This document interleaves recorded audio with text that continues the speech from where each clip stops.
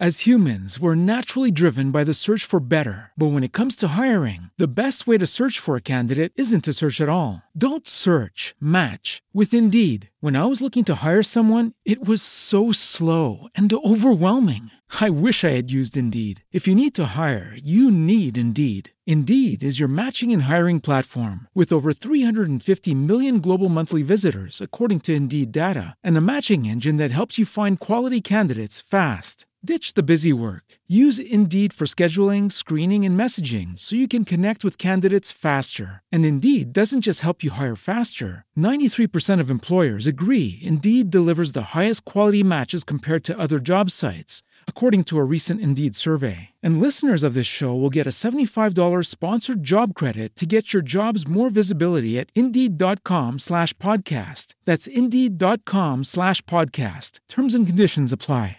It is Ryan here, and I have a question for you. What do you do when you win? Like, are you a fist pumper, a woo-hooer, a hand clapper, a high-fiver? I kind of like the high-five, but if you want to hone in on those winning moves, check out Chumba Casino. At ChumbaCasino.com, choose from hundreds of social casino-style games for your chance to redeem serious cash prizes. There are new game releases weekly, plus free daily bonuses, so don't wait. Start having the most fun ever at ChumbaCasino.com. No purchase necessary. VGW Group. Void where prohibited by law. See terms and conditions. 18+.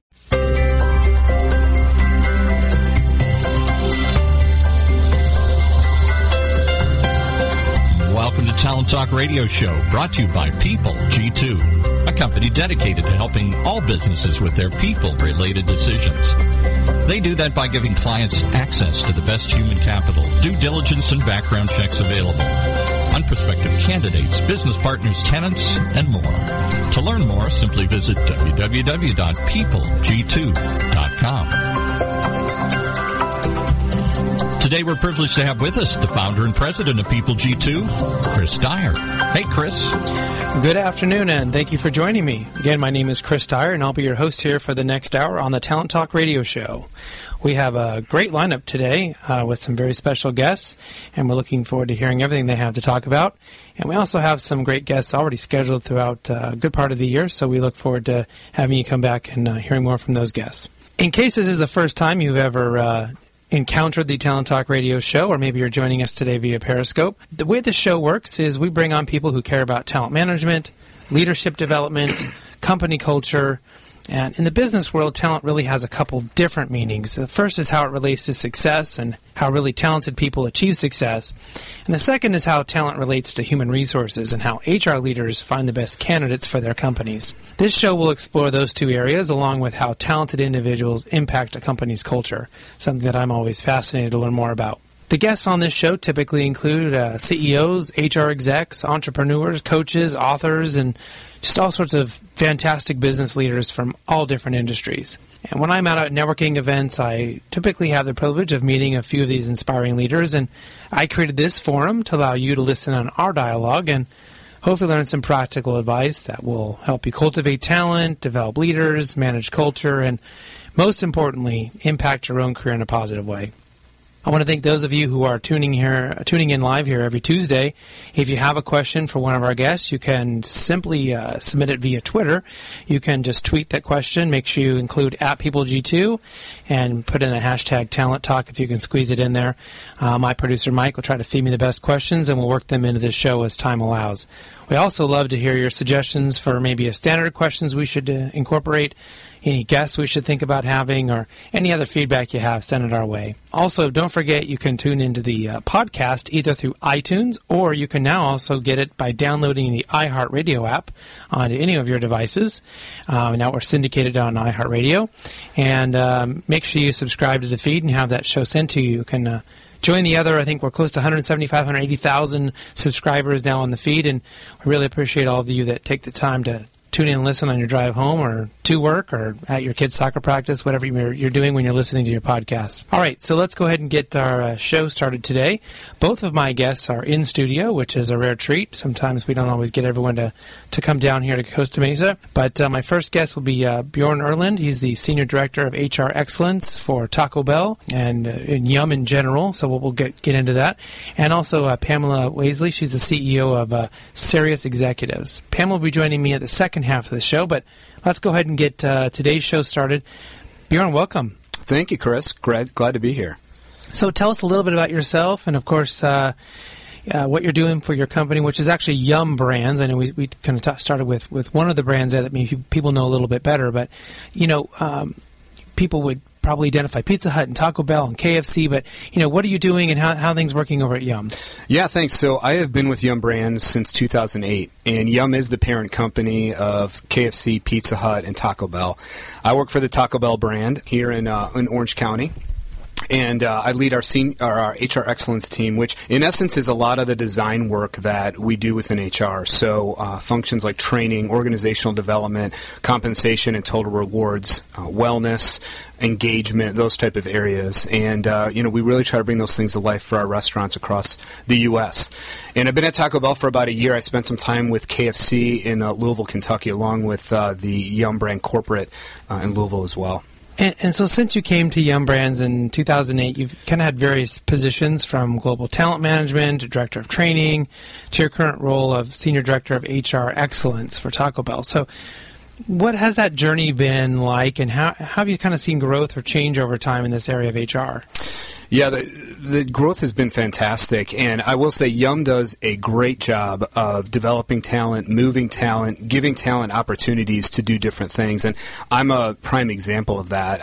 This is my 5th role in 7 years with the organization, and I've done roles where I really haven't had a deep background. For example, the training role, they put me in that role without a lot of training background, but to really grow me and expand my background and expand my growth. And really over that time, a couple things have come around. I mean, the economy has changed really exponentially since then. We went into 08, 09, 2010, and, the economy was falling. And since then, it has recovered a little bit, and the job market is much different. During that time, you also had a lot of technology. So, you look at something like LinkedIn today, and you look at what it was like probably in the mid-2000s, how to recruit people, and you're cold calling, you're trying to find out who works where, and it's really changed the game of talent management and recruitment and pulling people in. And then you look at social media and how people find jobs through Google. So it's really changed the landscape of HR and really how to go find people in the landscape of talent as well. And then the last thing that's talked about quite a bit that we've seen is generations. So you have the different generations in the workforce, the baby boomers, the Gen Xers, the Gen Ys, and now the Gen We folks who are coming up through the workforce. And so managing through these different generations and trying to get what they want and meet their needs and develop them has been a pretty big change over time as well. And you really have, if you look from your company overall, you have such completely different subsets of people that you're trying to access, that you want to go out to. So you may be doing advertising on LinkedIn, you may be doing things in Google, you may be doing things on Monster, but then you may still have to be doing classic newspaper or job drives. You have such a diverse, class of people, group of people that are working for you and for your franchises. Is that a real challenge to kind of have to play in so many different mediums? It is. And we find, with hiring in the restaurants, of course, a lot of people look online, right? So they'll type into Google restaurant positions in a certain city and, our results will come up. We still get a lot of people that do walk into the restaurants and apply that way, if they see a help wanted or they, talk to the manager. The other way that is really beneficial for us is through employee referrals, and those have turned out to be really strong. In recruitment, employee referrals are typically some of the top ways to get talent because they usually stick and their friends are there.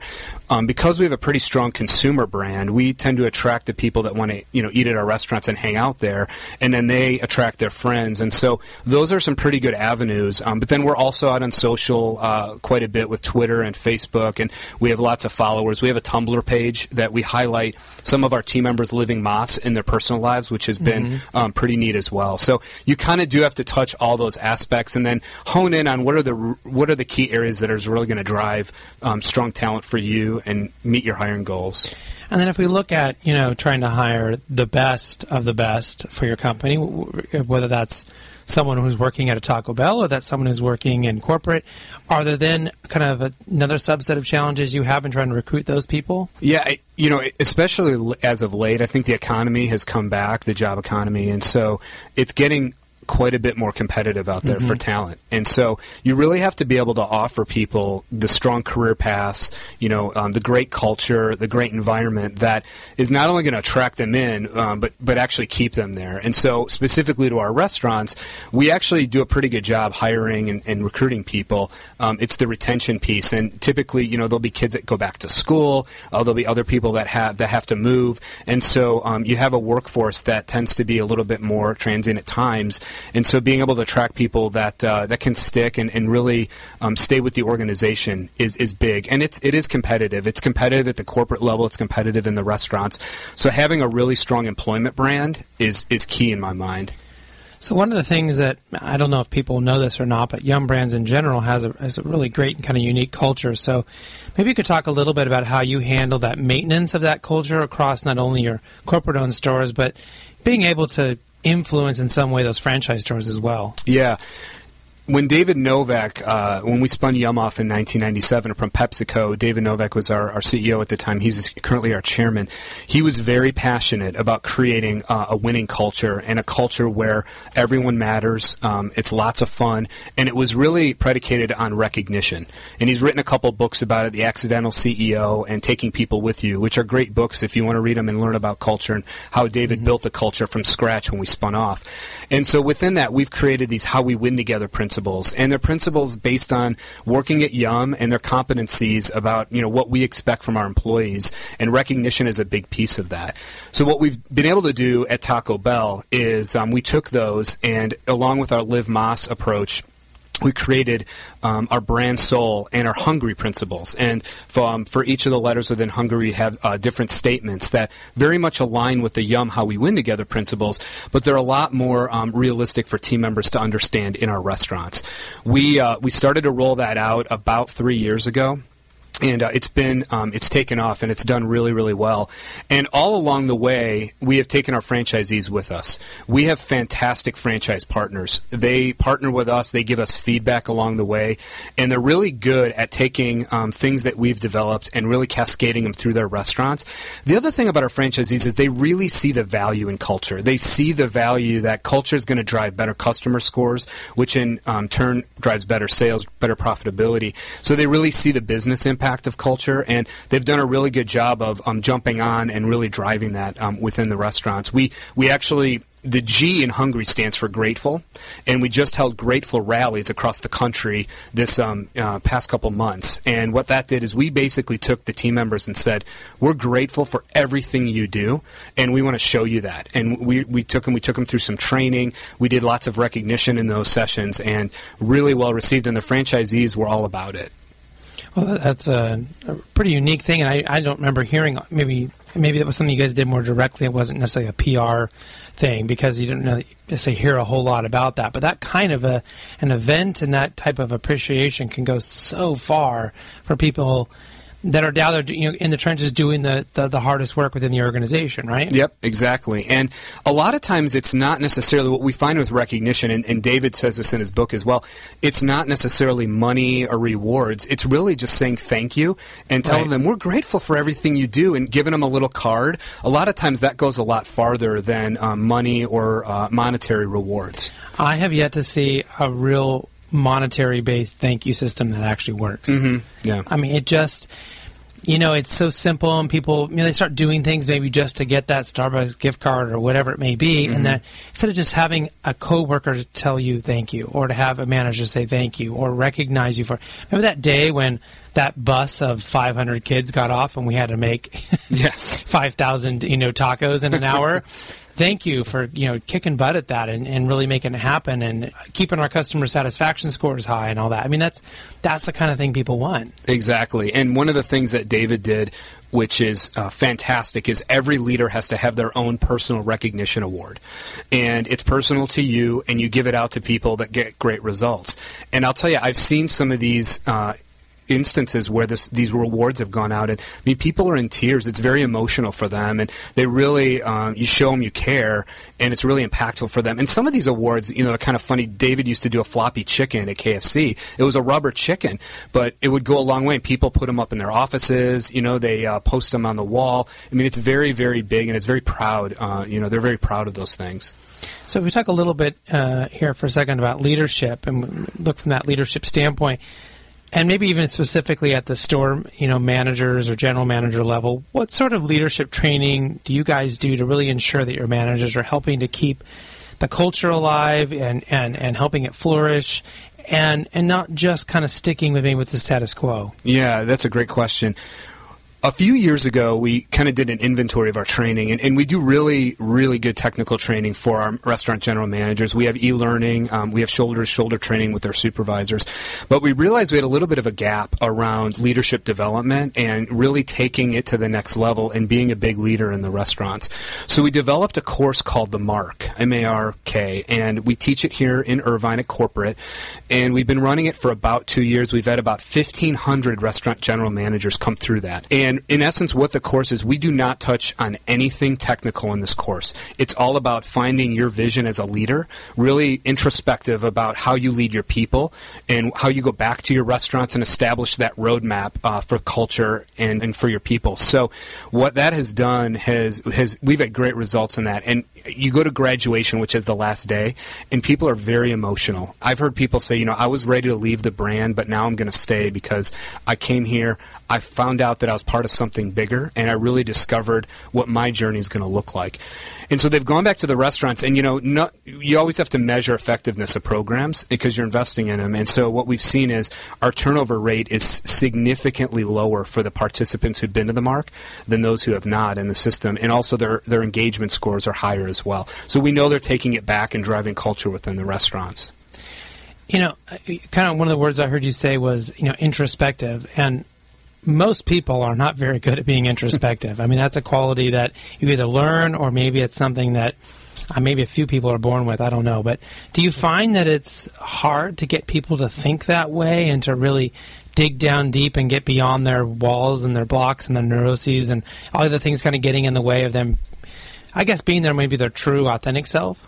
Yeah, absolutely. And our teachers of this class, our leaders who teach all the training, are fantastic. And we have someone who used to actually work in the field as a restaurant general manager and a above store leader, and then we have someone who's a little bit more technical on the leadership development side, and they really work with these folks really effectively. We put them in environments where they can be introspective, and we give them really effective exercises to help them think through what that's going to be like and what their vision is, and really kind of distill it down so it's not overwhelming and it's not so difficult, and it's done in steps and stages to where they get the end of the week, they see what their vision is, they see what their plan's going to be, and it's kind of the little pieces all coming together. Mm-hmm.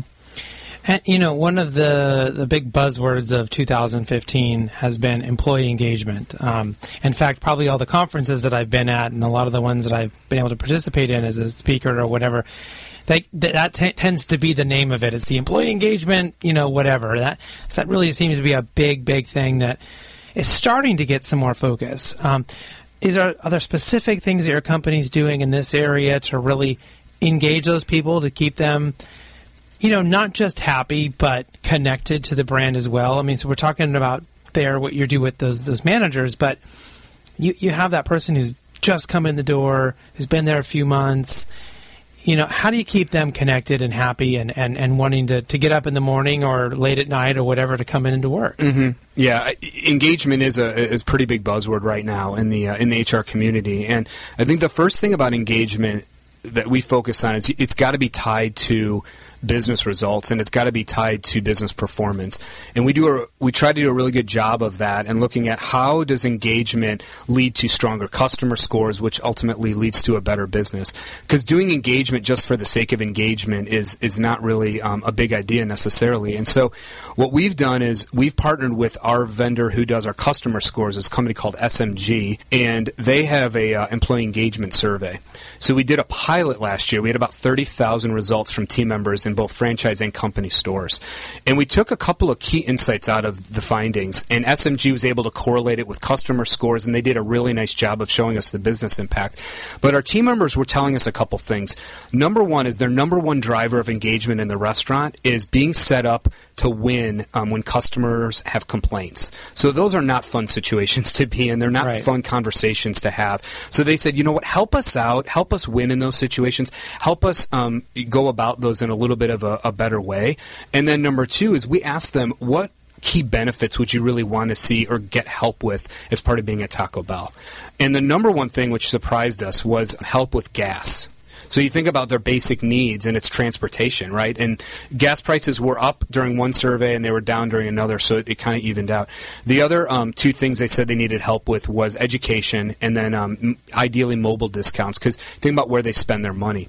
And so what we've done is we took those insights, and we put some programs together, and we actually launched them at these Grateful Rallies.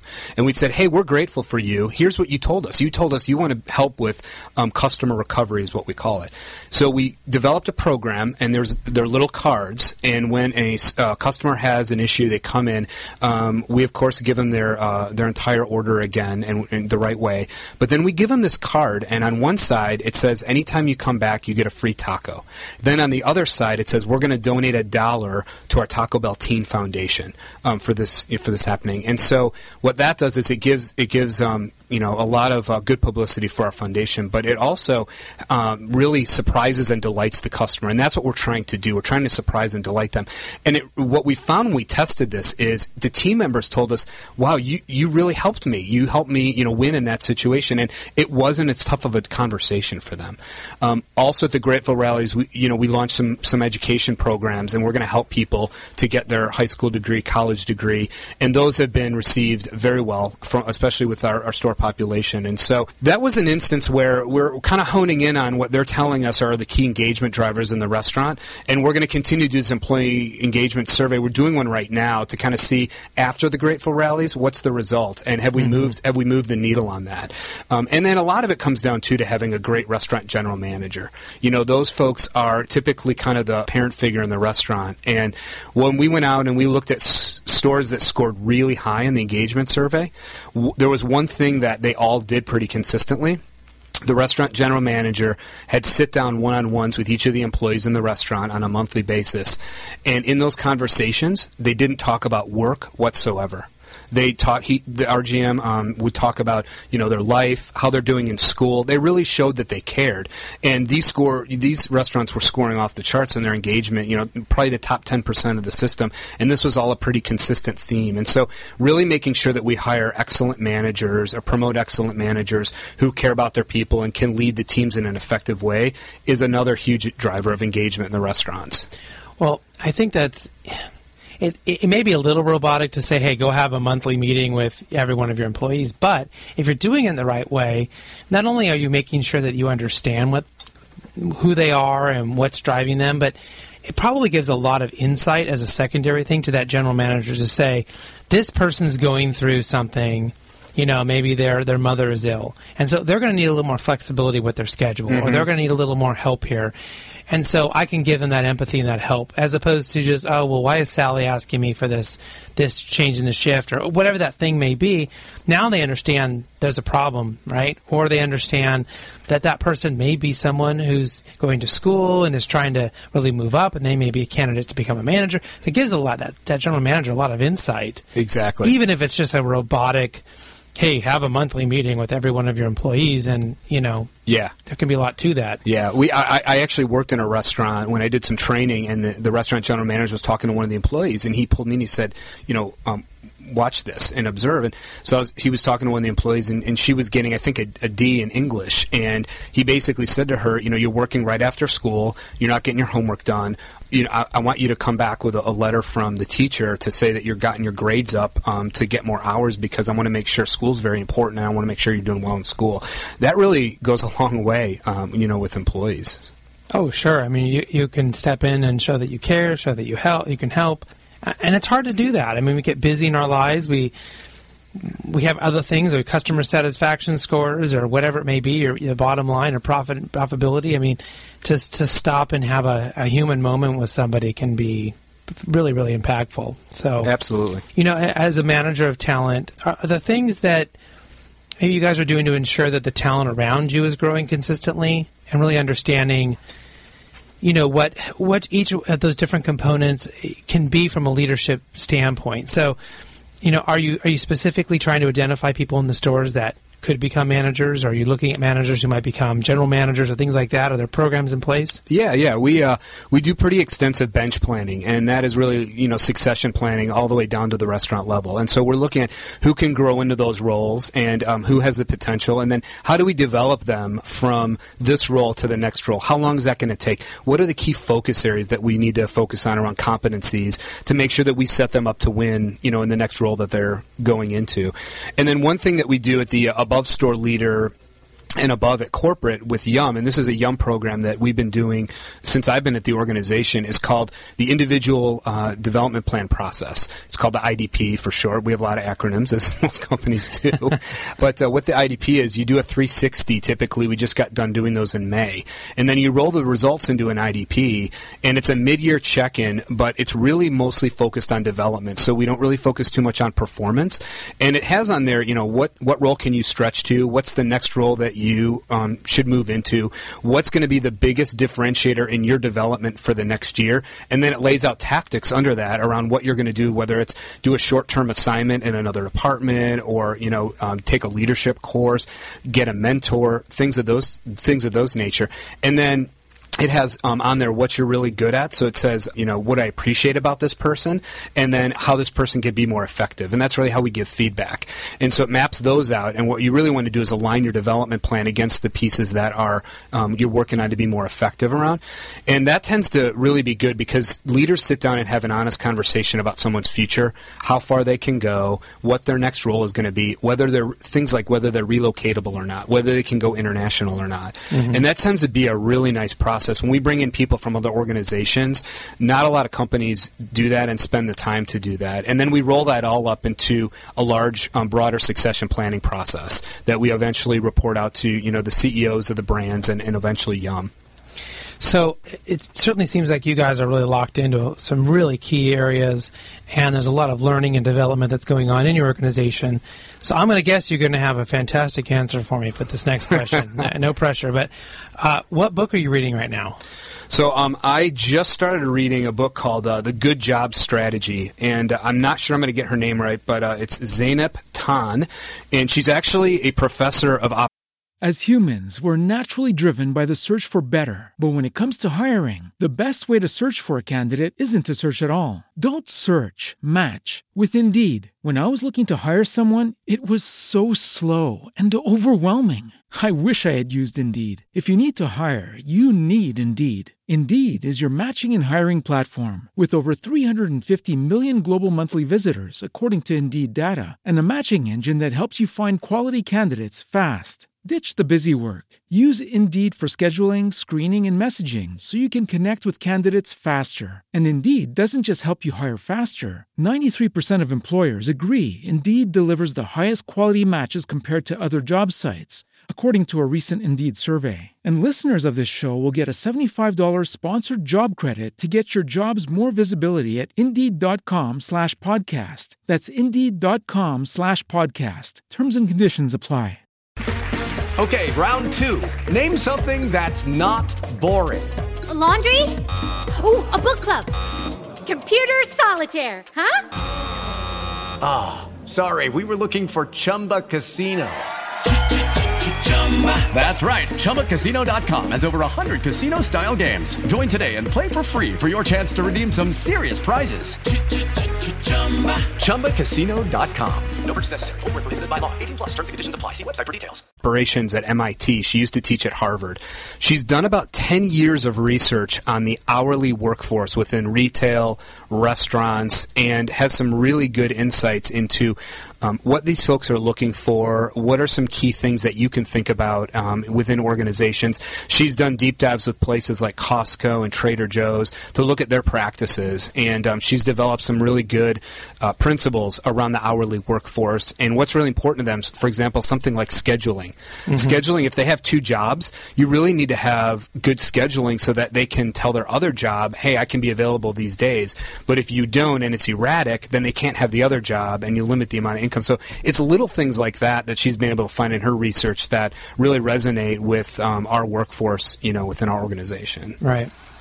Well, it's been a real pleasure having you on the show today, and I think we've learned a great deal about how your organization works, especially from a leadership standpoint, development standpoint. And we never once talked about tacos or burritos or anything else that might have been more obvious. So if people are interested in learning more, maybe they want a job, or their first job at a Taco Bell, or maybe they want to come and work for the corporate brand, where should they start? What is the best way for them to learn more? Yeah, you for Taco Bell specifically, you can go to tacobell.com, and there's a career page there, and it's pretty easy to link up through that.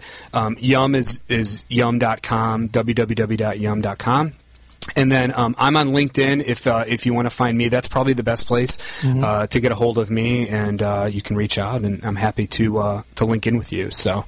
Well, we'd love to have you come back at some point and give us an update on all the great things you guys are doing. Sounds like you have... we probably just barely even scratched the surface of the wonderful things that your brand is doing. So thank you for being on the show. Yeah, sure. One thing before we close, I just want to do some recognition for you, Chris. And I have a little card here, and we have these in the restaurants, and it has our Hungry Principles on here. And we always give a card for someone who's done a great job. But I just want to say I'm thankful for you for having me on your show. Look forward to getting to know you. And I also included a couple of Taco Bell gift cards here so that you can go enjoy some Taco Bell. Okay, secretly, that was the only reason that we invited him on the show, so he got free taco. I'm glad I met your expectations. All right, well, thank you so much. I really appreciate it. That's a first for anybody on the show to give me a gift, so thank you so much. Yeah, no problem. Thanks for having me. All right. After this quick commercial break, we'll have Pamela Waisley on the show.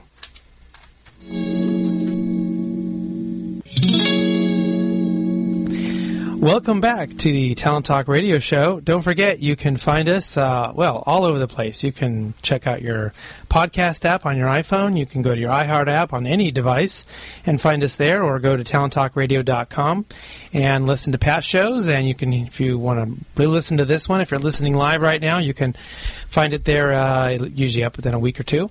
So, but my next guest is Pam Waisley. She's the CEO of Cirrus Executive. So hopefully I've said that correct, because I've now said it incorrectly at least 3 or 4 times live on the radio. Hopefully she'll forgive me. But Pam, welcome to the show. Thanks, Chris. Love to be here. So tell us a little bit about yourself and, of course, what your company does. Well, Cirrus started in 2005. We were started by 7 executives, and we started off as Cirrus Consulting. And in about a year being in that business, we decided that was not the model we wanted. So in 2008, we switched over to a model that was interim executive management. And I have to admit, I stole the model from Europe. They were using it. They've been using it there for years. And it seemed like a very good model to use over here, especially since the only company that was using it at the time was Tatum Partners. But then in 2011, my business partner, at the time she was my COO, and I decided to do a management buyout. And then this year, we launched our first online talent platform. And now you can go onto our website and find your own executive when and where you want. You can find a vetted executive at your fingertips. And so that's really where the model for the business is then helping people identify those people that, I guess I would assume meet a particular criteria that they've entered into the system.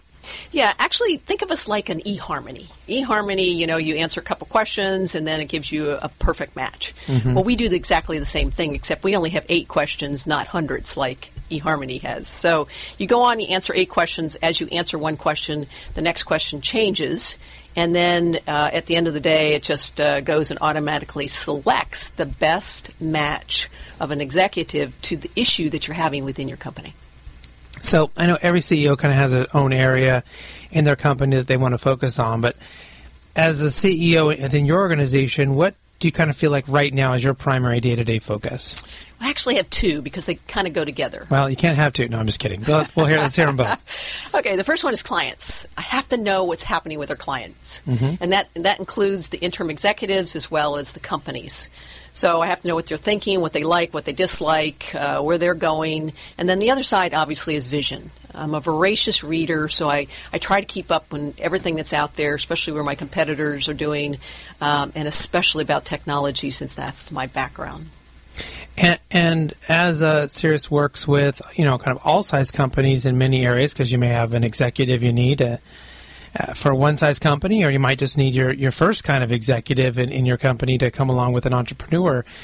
I guess helping all these different types of companies fill these business critical roles, what's the biggest challenge you see that a company faces in trying to do the work that you're trying to perform here?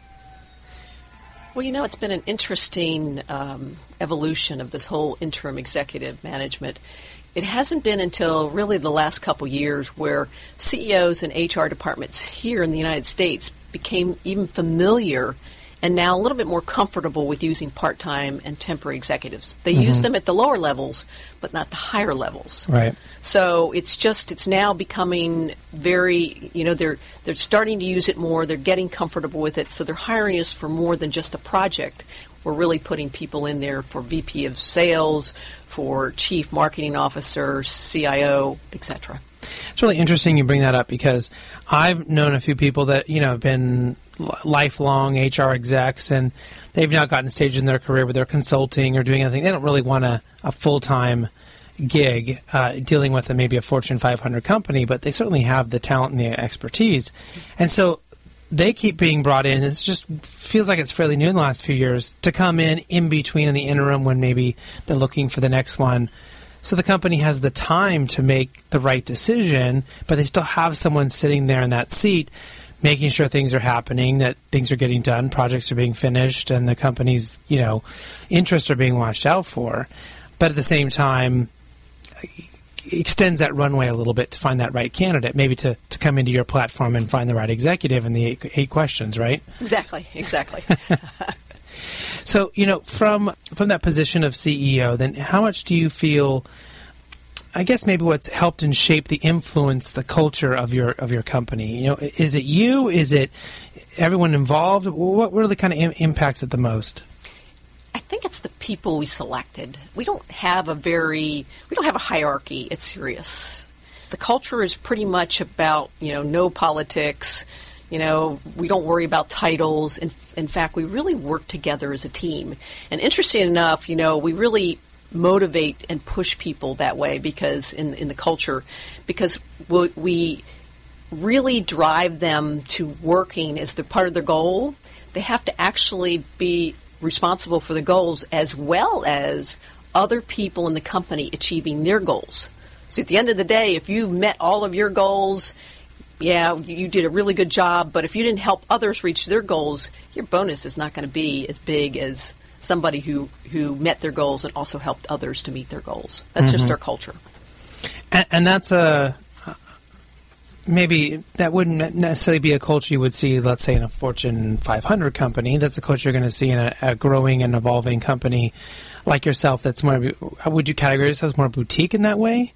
Would that be the right word, or is that, I don't want to mislabel you here? No, because I've been in large companies, and, they do push you for those goals, and to meet your goals. But I have to tell you, that pits the management team, the leadership against each other, whether it's lower level or mid-level or higher level. It's bad for the company. You really need to be all working together and not worrying about, am I going to climb over this person to get to my goal here? Because usually if you help others get to their goal, they're going to help you get to your goal. So, no, I don't think it's just for boutiques. But I guess my point is that that's typically what you see at the larger companies, that politics and absolutely, one climbing over the top of the other. I mean, like literally scratching and I hope not, but yes. Yeah. Do you see a big difference from a customer perspective in those companies that are smaller versus, let's say, a Fortune 500 company coming in to use your service? There's really only one difference. In the Fortune 500s, they just take a long time to pick the right candidate, whereas the smaller companies, obviously, they can pick somebody pretty quickly. But what I'm seeing evolving now, though, is I used to think that the small to mid-sized companies needed our services more. It was always more fun and, because they really wanted us. But now I'm seeing the Fortune 500, they need us just as much because they are behind their competition. They're not using the cloud properly. Their technology is behind. They're just not, their talent is underused, or they have the wrong talent. I mean, so I think both, whether it's small, medium, large companies could use some sort of interim, part-time, contract executives to help them get through some of the issues they're having. Right. Well, so what sort of expectations do you have of your leadership or management teams to really carry out and ensure the stability of your own company culture? Well, I like to see people, really see people stretch their skills. So if you put somebody in a position, every once in a while, push them to do something more than what their job description says. Because I got to tell you, even if they make a mistake, they learn more from those mistakes than they'll ever learn from their successes. So I like to see people do that. And don't judge them by the number of hours that they work. I mean, remember when we used to work at companies and, oh my gosh, I'd sit there and go, okay, my boss is going to be leaving any moment now, and I can creep out of here in about 10 minutes after he leaves and gets out of the parking lot. Or I come in early in the morning. It was a numbers game. Mm-hmm. You wanted to be there as long as you could just to be seen. That's not how we look at it. I mean, if somebody came up to me tomorrow, one of my employees came up and says, hey, I need to go see my son's soccer game. Great, go, take off. Or tomorrow, if they want to go see the new Magic Mike XXL, I need to leave at noon tomorrow. Great, go. But just by the end of the month, make sure you've met your goals. That's all I ask. Right. And that's a big shift, and people have to be willing to understand that if you have key people and the right people doing the right jobs. I've given, a small project to two different people, and one of them got it done in an hour. And the other one, it took, 3 days for them to figure it out because I was trying to give them that stretch opportunity. They came up with about the same thing. But is it good that person was doing that and was busy and doing that project for 3 days? So is activity and seeing somebody sitting at their desk is not productivity, and it's not success, and it's not moving the company forward. It's those end results. And that's something that when my company, we went virtual, that really helped us because there's no more of that fake, thinking someone's working by seeing them there, right? Exactly. Or when I leave the office, then they all could do whatever they wanted to do, right? Because if the boss wasn't there to watch them, I mean, we had to have their own goals and their own KPIs or whatever it is that we're going to judge them by if we're not going to judge them by how long their butt's been sitting in the chair. Exactly. So, yeah, it's changing, although it's still certainly the minority opinion, I think, for at least, especially for companies in the United States. Well, they should really try that with a millennial because the millennials, you give them something, they assess, and they figure out how to do it faster and better, and then they just do it. Mm-hmm. So they're not wasting time sitting at a desk or counting hours. I mean, they're literally figuring out a way so they can get off with their buddies after work. Right. It's fascinating to watch them. Yeah, they're thinking about how do I be able to do that, not look good and not have it's a really changing part of our culture in general as a society, not just our company culture. So, well, if we look at maybe leadership development for a second, do you feel there's a particular key to really developing today's leaders? Again, stretch their skills. Have them be part of the decision-making team. Have them be part of the collaboration. Ask their opinions. I mean, again, this is going back to the millennials. That's all they want. They just want to feel a part of the company. They want to be passionate about what they do. And the more you do this, the more they're going to engage, and they're going to really do a good job for you. And that goes across the board to all employees. Have you had a situation where asking someone to kind of go into one of those stretch situations has given you perspective, a different perspective about them as far as their core work? Absolutely. Yeah. Absolutely. I mean, you thought they could do it, but then seeing what they did going through the process was just awesome. And I've seen it both ways. I've seen when they've surprised me and it's been awesome, and it's like, wow, this person could do more. This person could be more. I maybe underestimated them. And then I've had other people where you give them a stretch and you're like, oh my gosh, why did it take? Where were you even heading? This is so off base that then it started to get me to question, well, how well are they really doing their core job, and was I overinflating my perspective about them as well. Right. Have you seen that? And I have, and that actually works to your advantage because you figure out the ones that you really need to pay more attention to, and maybe not move up into that position, or maybe move them to a totally different position. And then obviously the ones that can do it, then you can move those guys up. So what do you guys do then to really kind of encourage growth and development? You talked about having shared goals, or at least they need to help others achieve their goals. So that sounds like that really does push growth and it pushes development in some way. But you still have to really make sure people are not happy with the status quo, because that's really easy to want to just, okay, everything's happy, everyone's going along. Sometimes pushing yourself to really grow is uncomfortable. It's almost like, the extra 5 minutes on the treadmill really hurts. So how do you do that and still maintain that kind of setting that you've really set up for your company? Well, we expect them to do a certain amount of learning outside of the company, but we'll also put them through some courses, and I'll suggest some seminars or podcasts that they should be listening to, or webinars. So we're always putting things in front of them that will help them learn. Oh, that's good. So it's from a learning perspective. And if you can go to conferences and do those things, those are great. Of course, we're a big fan of podcasts, but yeah, anything you can, I guess, get people thinking and challenge what they're doing. As long as you don't have people running in the door wanting to change for change's sake all the time. Exactly. We sometimes have that in our organizations. We're always talking about this stuff because we have the show and we have these different things, and we can literally have like 5 brand new ideas, and we haven't finished off the other 5 ideas that we were thinking about doing. So, yeah, that's always a challenge. Well, I know, over your career, you've advised, hundreds of companies, and there's probably 1 or 2 experiences in particular that maybe stand out to you as high as, from your role as an advisor, or I guess a helper, or a consultant. Can you maybe talk about 1 or 2 of those?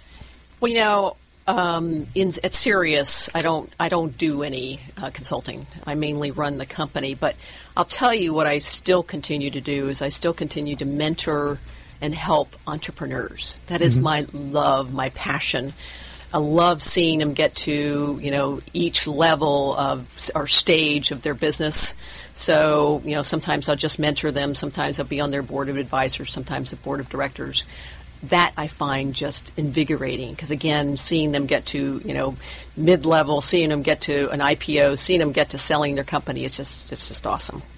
But, what I have done a lot of recently is work with some family-owned businesses, and I just wanted to kind of put this out there because I'm finding it fascinating. It used to be that family-owned businesses wanted to keep it in the family for 50, 100, 200 years. I'm not seeing that now. In fact, I've been now doing some studies and talking to a lot of the millennials, the family members that are now taking over these businesses, and a lot of them don't want to take over the business, and the ones that do, they only want to keep it for like 10 years and then sell it, which I find fascinating. And I said, so why do you want to do that? And they said, well, it's because we want to go off and do something different. We want to learn something new. We don't want to keep doing the same thing over and over. And that's a whole different perspective than the generation before them and the generation before that. So it's just interesting what's happening in these family-owned businesses. Yeah, I think and these experiences are really generated around having these multiple careers. So it's no longer go and have one long career and work for somebody. I think we've seen that that's not a realistic goal anymore. Even if that's something everyone wanted to do, it's not as attainable as it used to be. But I think we've realized that there are, and I don't know if maybe there's like cheesy Hollywood movies gave this idea, but we can have these different lives, right? We can do one thing in our 20s and one thing in our 30s and another thing. I never would have thought I would be sitting here behind doing a radio show 10 years ago. So not that this is a career choice, but, just there are different things and different experiences in your life that I don't know why we really have kind of moved to that. And I'm not a millennial, but I think I'm very much in that thinking in that way. It'd be nice to have a different company every 10 years, and it'd be nice to be doing something new all the time and learning. But it does bring up a really interesting challenge, and that is how do we deal with the need for experts? Because an expert in their field is really someone who has really studied deeply and really understands whatever it is that they're doing. But that means that they're going to be in that job for a long time. Yep. I guess someone in IT could be a retail company and then all of a sudden go to a service-based company, I guess, and get two different experiences, but their expertise may have crossover. But I see that as maybe one of the biggest challenges that, from a millennial perspective, and I'd love to get your thoughts, that there isn't this idea about being an expert and really going deep into something. Yeah. Right now, you're right. I mean, the people that are experts have, 10, 20, 30, 40 years in their careers, and they've been doing it for quite a while. What I'm seeing, though, from especially the contingent workforce that's millennial, and that's about 20% of the contingent workforce is made up of the millennials today, and the work product that they're putting out is really quite good. Now, it's typically in graphic artist, it's web development, it's, those types of things. But I got to tell you, it's really good stuff. Now, it's mostly technology oriented. Mm-hmm. They have tools. So they are really good at that piece. Are they going to be good at Six Sigma? In 10 years, right, like some of our guys have 30 years behind them? I don't know. But not a whole lot of black belts showing up, no. Exactly. So I can't really answer that question too well. Well, one of the questions we always do ask all of our guests, and I'm sure you're going to have a fantastic answer, is what are you reading right now? Well, interesting. I'm reading The Future of Work by Jacob Morgan. The Future of Work, okay. I can relate to so much of what he's talking about in this book, especially since we're in the contingent workforce. I mean, it just invigorates me as I'm reading this, and especially now since 83% of the companies in today's world are now using more and more of this contingent workforce. But he talks about 5 trends that are moving this whole future of work, impacting. It's millennials, mobility, technology, new behaviors, and globalization. Mobility, I mean, you got that. I mean, we all walk around with our iPhones and our Androids all the time. You got technology. Every time we turn around, there's some new version of something going on. You've got new behaviors, which is the social media. Everybody's connecting, and they're not talking through the phone anymore. They're connecting through other channels. It's really interesting there. And then obviously you got the millennials, which we've already talked about, and globalization. I still hear a lot of companies talking about, I'm going to post this ad in the newspaper to get this person that I need for my company. Right. Oh my gosh, what do you want? A workforce of C, D, and F players because you're trying to go to your local market. You can't find your talent there anymore. At least not all of it. So globalization is really driving it, and these online talent platforms are really making it easier to get to this global workforce that you're seeing. Well, we've also been spoiled the last few years that we just expect, sort of announce to the world, hey, I have this job, and people just come running to it because there was a big supply in the job candidate pool. But now that's starting to dry up, and so we're having to be a little bit more creative about getting that word out and really massaging that to find that right person. And maybe some of the tools that you guys offer is a really important component of that if you're looking for an executive. But, as that starts to shift and it becomes I guess that would be a seller. Would that be a seller's market? Well, a candidate's market, I guess, because most of them are now employed, and so you're asking them to leave their job as opposed to stop sitting at home on the couch, which they were happy to do. Now do you really want to leave your safe job? Come over here and try this thing out. Yep. There's 5.4 million jobs today that are open.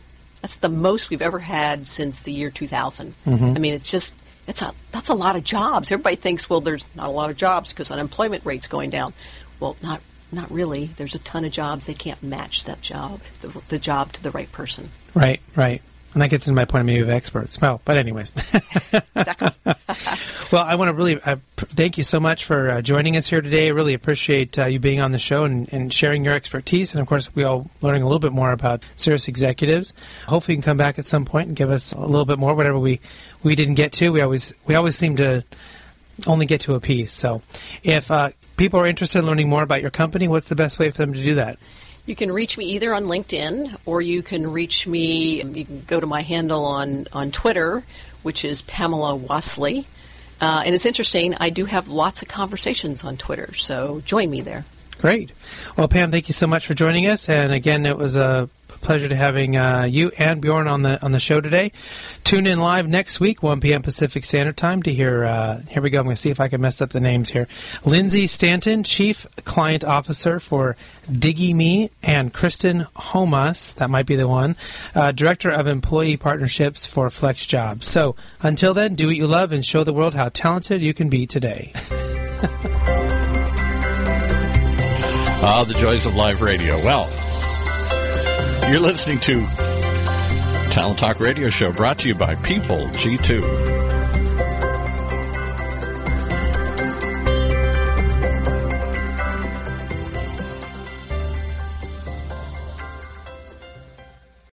As humans, we're naturally driven by the search for better. But when it comes to hiring, the best way to search for a candidate isn't to search at all. Don't search, match with Indeed. When I was looking to hire someone, it was so slow and overwhelming. I wish I had used Indeed. If you need to hire, you need Indeed. Indeed is your matching and hiring platform with over 350 million global monthly visitors, according to Indeed data, and a matching engine that helps you find quality candidates fast. Ditch the busy work. Use Indeed for scheduling, screening, and messaging so you can connect with candidates faster. And Indeed doesn't just help you hire faster. 93% of employers agree Indeed delivers the highest quality matches compared to other job sites, according to a recent Indeed survey. And listeners of this show will get a $75 sponsored job credit to get your jobs more visibility at Indeed.com/podcast. That's Indeed.com/podcast. Terms and conditions apply. With the Lucky Land Slots, you can get lucky just about anywhere. This is your captain speaking. We've got clear runway and the weather's fine, but we're just going to circle up here a while and get lucky. No, nothing like that. It's just these cash prizes add up quick. So I suggest you sit back, keep your tray table upright, and start getting lucky. Play for free at LuckyLandSlots.com. Are you feeling lucky? No purchase necessary. Void where prohibited by law. 18+ terms and conditions apply. See website for details.